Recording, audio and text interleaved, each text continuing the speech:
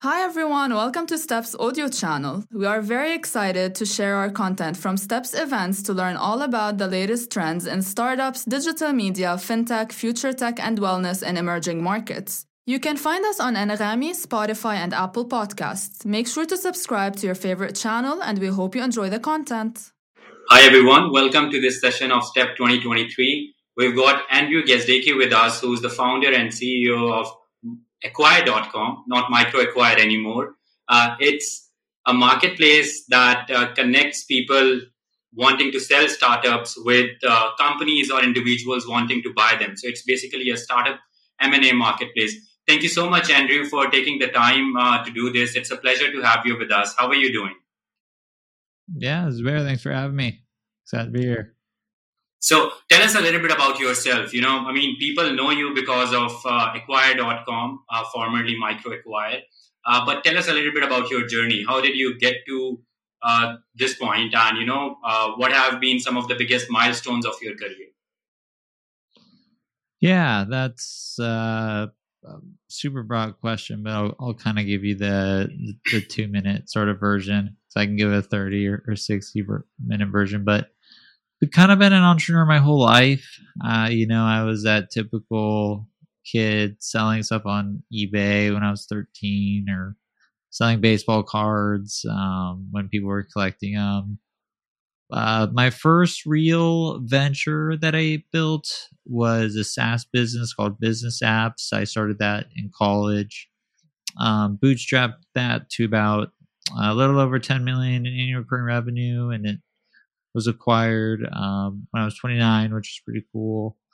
And then I built a crypto protocol company after that. I don't know why. I should have taken a break, but that company was acquired by a firm called Bank to the Future. And then now I help other startups find exits and acquisitions. Right. So why did you decide to do Acquire.com? What were some of the problems you saw in the market? Because, you were somebody who had sold, their own business. So you must have encountered some problems while doing that. And I'm assuming, that's what led to then the starting of Acquire.com. Yeah, good question. It was a few things. The first kind of light bulb moment was when Business Apps was acquired, and it's spelled incorrectly. It's spelled BIZNESS apps. It's still alive if anyone wants it. It's like a drag and drop mobile app builder. But anyways, when that company was acquired, I had more people than I could count reach out to me and ask me simple questions such as, how'd you find the buyer? What are the legal steps? What was the value? Like due diligence, all of these parts of an acquisition that to me, I kind of understood. But it really kind of opened my eyes that, as entrepreneurs, there's books on marketing, there's books on sales, there's books on product development, fundraising, literally everything but, the exit. And so I just thought there was a huge void in the market in terms of, there needs to be an easier way to facilitate these acquisitions because it's arguably the most important part of the founder's journey is, getting acquired. So that was the first part. The second part was, it's a really fragmented market in terms of who are the buyers? What do you need to do to prepare your startup to get acquired? And so just kind of bringing all that together in one place just made a lot of sense to me. So in another sense, what I'm trying to say is I just felt the startup ecosystem needed something like Acquire.com to exist. So I built it. Right. Now, marketplaces that enable the sale of internet businesses have existed for a long time. When you started Microacquire, you started with a different model, where you don't charge the seller anything at all. The buyer pays a subscription fee. What was the main reason for doing that, and how that model has, contributed to the success of what your business has become today? Yeah, good question. So when I looked in the market, I tried to do everything completely opposite of other options to sell your business. And one of the key kind of values that we have at acquire.com is, we want to put the founder first. So we want to put the founder in the best position, be the most attractive option for them to sell their business. And having no commissions made a lot of sense. It just, you can list your business, we charge the buyers, and then instead of paying, business broker 10 to 15%, you can save that, and we'll just charge the buyer for access to contact you and learn about your business and start negotiations. But I will note that we will be implementing commissions pretty soon here. So that is part of the plan. But initially, launching a business like a marketplace, you want to get as many people in as quickly as possible. It's kind of like you're throwing a big event. And so having a value prop like that and helping startups get acquired without any sort of commission has been a big part of our growth strategy. But when we do implement commissions, we're going to do it in a way where we add value to the acquisition. And so there's always going to be a free tier of Microacquire.com. I gotta get used to saying the new company name, but we want to make sure that when we do capture commissions, we're earning them, and we're not just saying, "Hey, you listed on our marketplace, please give us commission," or something like that. We want to say, "Hey, we were able to increase, the sale of your business by XYZ% to justify, that commission." Right. Yeah, that makes a lot of sense. You've touched upon it that this part, having no commissions in the beginning, contributed to the early success of the business. But usually marketplaces always struggle with the chicken and egg problem. So how did you get those first users? How did you convince people to list their online businesses or whatever type of businesses they wanted to sell on acquire.com in the early days? How did you get those first 10, 15 users? What was your pitch?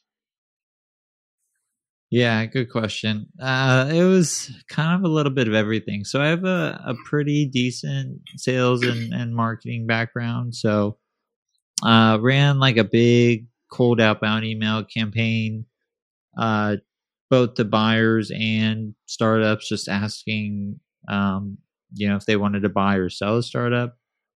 Got on the phone a lot, talked to a lot of different buyers. I think that was probably the most critical part, was actually scheduling calls with startups. Because when you first start any sort of business, there's something that you need to, close, which they call the credibility gap. No one trusts you. No one knows your brand. So why are they going to list a startup on your marketplace? There's no trust built there yet. You haven't proven yourself. So building those early relationships one-to-one, I think, is really crucial. So I focused a lot on, I probably did like 200 calls, like a lot. Right. Because they were fun calls because they were with startups. I love startups. Meeting just the different types of buyers was very interesting. And that really helped inform, product decisions and marketing strategies and stuff like that. So short answer, just, kind of just talk to a lot of different customers. Right. And how long did it take to actually make the first exit happen on Microacquire? I mean, when it was Microacquire, and do you remember, the company that got acquired? That was the first company that got acquired on the website. I do. Yeah, it's hard to forget your first customer, your first, in this case, acquisition, if you will. And I can't say the name of the company because everything on Microacquire or acquire.com, is private. But yeah, I remember it was, I think, probably about a month after launch, because there's a period where, buyers have to discover the startup, go through due diligence, closing, and then it's acquired. But it happened quickly, and it was kind of to my surprise. And when it happened, we weren't charging buyers. We didn't have any revenue model. It was really just me running the whole thing. I was doing all customer support, all product management, all marketing, vetting the listings, speaking with sellers. marketing the startups that were listed on the marketplace. So it was just kind of like almost like a side project at that point. Right. And then it just quickly kind of took off from there at a pace that I had not expected. Right. And for how long it was only you? I mean, when did you hire your first employee? Good question. For the first year, I'd say it was just me. And I don't recommend that. I recommend get a co-founder, find someone to complement your skill sets. But for this business, it was just so much fun to run. It was really easy to get up in the morning and kind of put in, some pretty long days if needed. Because when you have to kind of do all support plus marketing plus product development plus just general admin stuff like that, it's a lot of time. So my first hire was just someone to help with customer support, and then also when startups come into acquire.com, we vet and review every listing. So we'll improve the profile. We'll verify certain pieces of information for security, like their identity. And so, yeah, about a year. I wish I did it sooner. I'll say that. Right. Okay. So that's one of the mistakes you made early on. In spite of being a second-time founder. But what are some of the other mistakes, big mistakes you made early on in case of Microacquire? You had done a business before and you'd sold it. I mean, so one would assume that you would not make as many mistakes as first-time founders. But I mean, you would still have made some. So what were some of the classic ones? Yeah, good question. I wouldn't say hiring a person a year into the business was a mistake. I think it was kind of a blessing in disguise, if you will. Right. I just enjoyed the business so much, and the longer I was in those roles, the more I could understand them and optimize them, and then build the processes. So it's also important not to hire too early, because then, you might not have the best grasp on who's ideal for this role that you're hiring for. But if I look at mistakes I've made with Acquire so far, nothing really too glaring, if I'm being honest. I would say, I think I'll say the mistakes I made in my first startup, and these are the ones that kind of, I have a little bit of scar tissue, if you will, and so that's just the ones So I told myself with this new business as my third startup, I wasn't going to make these mistakes. And the biggest mistakes I've made building businesses, the first one is not hiring people smarter than me, when they're needed in the business. And so at Business Apps, for example, I manage marketing and product for way too long. I should have hired, people smarter than me, more experienced than me. I was very young. I was 22, 23, no previous experience. So with Microacquire, once we started to hire, I built out, I guess you could call like a founding team pretty early. So I brought on, a VP of product, VP of engineering, COO, and a few other different key roles that I knew were just maybe not necessary at that time, but to really grow the business and accelerate the growth of the business, they would be required. And then number two would be marketing attribution. At my other startups, there had been some moments where just not tracking the ROI on certain marketing campaigns, that was a big mistake I'd made in the past. Those are the top two that come to mind. And then also not having a big focus on building the product correctly in terms of infrastructure from the start. And I say that because at my first startup, we had to do a full rewrite because we just kind of had spaghetti code and there's bugs everywhere. Right.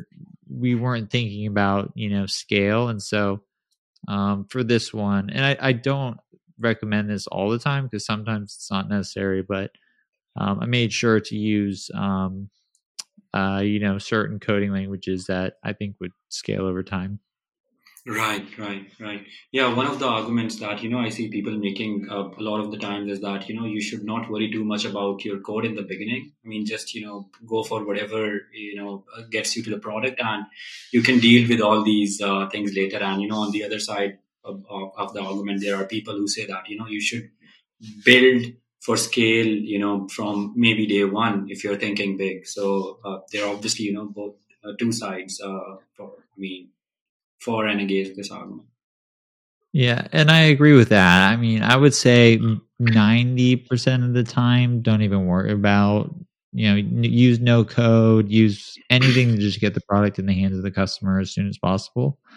But for this startup, I think maybe this could be considered like a mistake or a correct decision, but at Business Apps, we literally had to do a full rewrite of the whole platform, and it took a year. And so I said, maybe we're spending a little bit too much time on the architecture, but I also don't want to be in a position where I have to do a full rewrite, which allows your competitors to catch up for a year. So that was a really painful year when we had to essentially rewrite the entire platform that we had built. Yeah, not doing that this time with Acquire.com. Right. That makes a lot of sense. Tell us a little bit about, what Acquire.com looks like today. First of all, maybe let's start, quickly with the rebrand. Why did you decide to do that? And are you getting the handle on Twitter or not? That's a good question. So I'll start with the rebrand. So I'd actually always wanted to be the company name to be Acquire.com.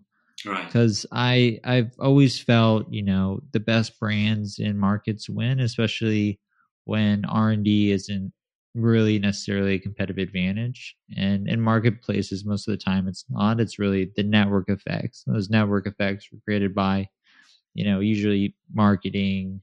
Obviously, the product needs to be exceptional, but getting to product parity with marketplaces is pretty easy.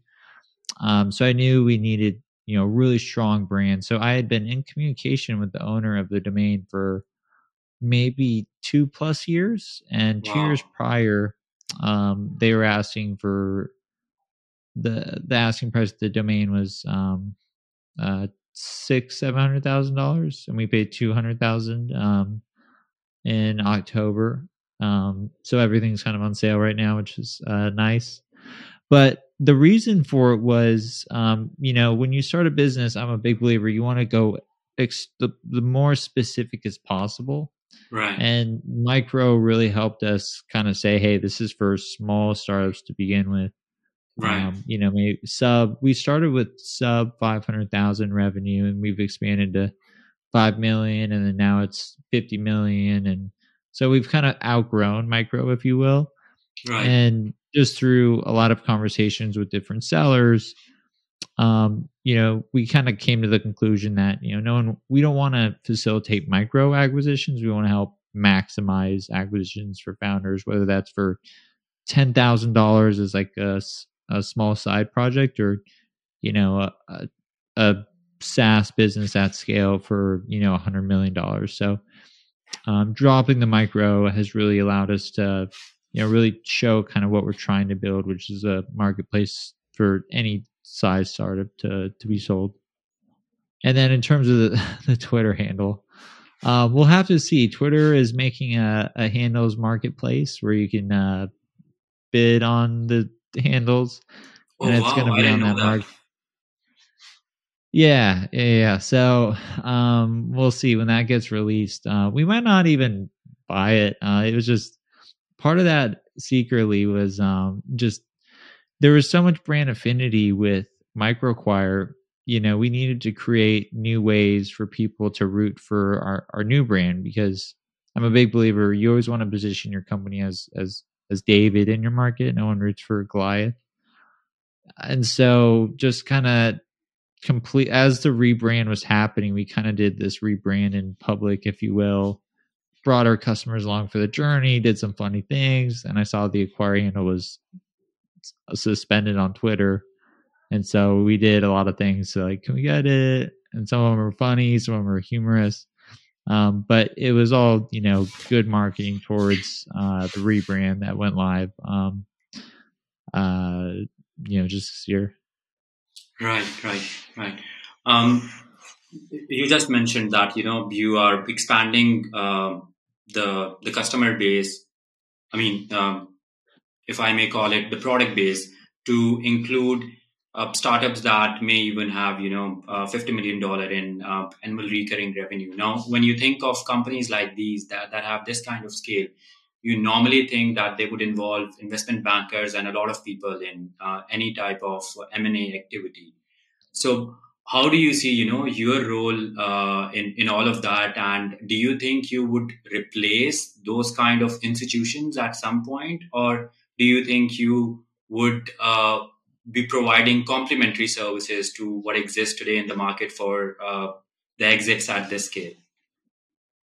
Yeah, great question. So we actually work with a number of investment banks, business brokers, M&A advisors. So if your startup is of a certain size, we'll actually recommend that we connect you with a M&A advisor within our network. And then on top of that, we have our own, we call it our off-market brokerage service. So we'll actually, run a strategic targeted sale process. If your startup is of a certain size and you're looking for a strategic buyer that's very specific. So we have a number of different options. So another way of what I'm trying to say is, we understand that, investment banks and M&A advisors and business brokers have a key role in the marketplace. And rather than trying to replace them or build something better than them, we want to work with them and really kind of create like, the Zillow of M&A where, whatever your startup is, a SaaS, e-commerce, crypto startup, we can facilitate a connection for the best, bank or M&A advisor based off the needs of your business. Right. I'd love to discuss and touch upon, the future roadmap for Acquire.com. But for now, I'd like to understand how the market has changed in terms of, exit multiples that you're seeing in different domains. Because, you're somebody who has access to a lot of data. You're obviously, facilitating a lot of sales in terms of exits on perhaps a daily basis. So how have the multiples changed at different levels across different verticals over the last 12 to 18 months? Yeah, great question. So typically we'll see SaaS businesses sell for 2 to 5 times revenue, or between 5 and 7 times TTM profit. TTM stands for trailing 12 months revenue. So we really haven't seen like a dramatic decline in multiples, if you will. And I think what's actually happened is, 2021, we saw just explosion of multiples, like where, take your revenue times by 100 and that's what you were worth. And I wish that was true, but it, we've kind of gone back to reality. And so we've actually started to see deals accelerate because seller expectations and buyer expectations are more in line, and we're not seeing these crazy valuations where it's really hard to price certain assets. We're kind of getting to like sellers or founders realize, your business, unfortunately, I'm sorry, it's not worth 100 times your revenue. It's more in line of like 2 to 5 to 6. There's so many factors. Are you growing? Is your churn net negative? But again, like founders are realizing, this is the true value of my business. In the last 2 years have kind of been a little bubbly. So that's kind of what we're seeing in the market. And then every 6 months we publish a multiples report. The last one we published was in August, so we'll be having another one out pretty soon. But not much has really changed from my vantage point. Right. And have you seen any specific vertical grow more in the last few months in terms of, exit the activity you're seeing, the M&A activity you're seeing in that? I would say SaaS, definitely SaaS is kind of our core focus as a business. But we also serve markets like direct to consumer, mobile apps, crypto, even some interesting markets like newsletters or communities. Right. Those are always interesting. Um, but definitely SaaS is probably about 70% of the acquisitions we see on acquire.com. Right. So, I mean, as you know, we're speaking to an audience in Dubai, which is in the Middle East. What have you seen from this part of the world in terms of, people showing interest in buying businesses or selling businesses from the Middle East and North Africa? Yeah, great question. So we facilitated acquisitions on every continent except for Antarctica. Right. I Okay. always joke That's about amazing. that. We're trying really hard for Antarctica, but we do see activity in all regions of the world. I don't have the stats in front of me, Right.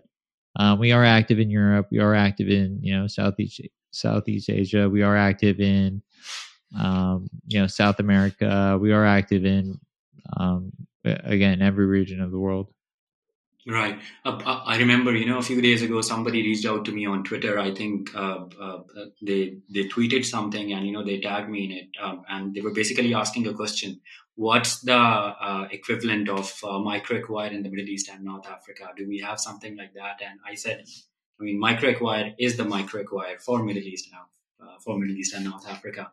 I mean, that's what Yeah, you keep saying, that you serve different verticals and you serve different markets. You are not just focused on the US as a market or SaaS as a vertical.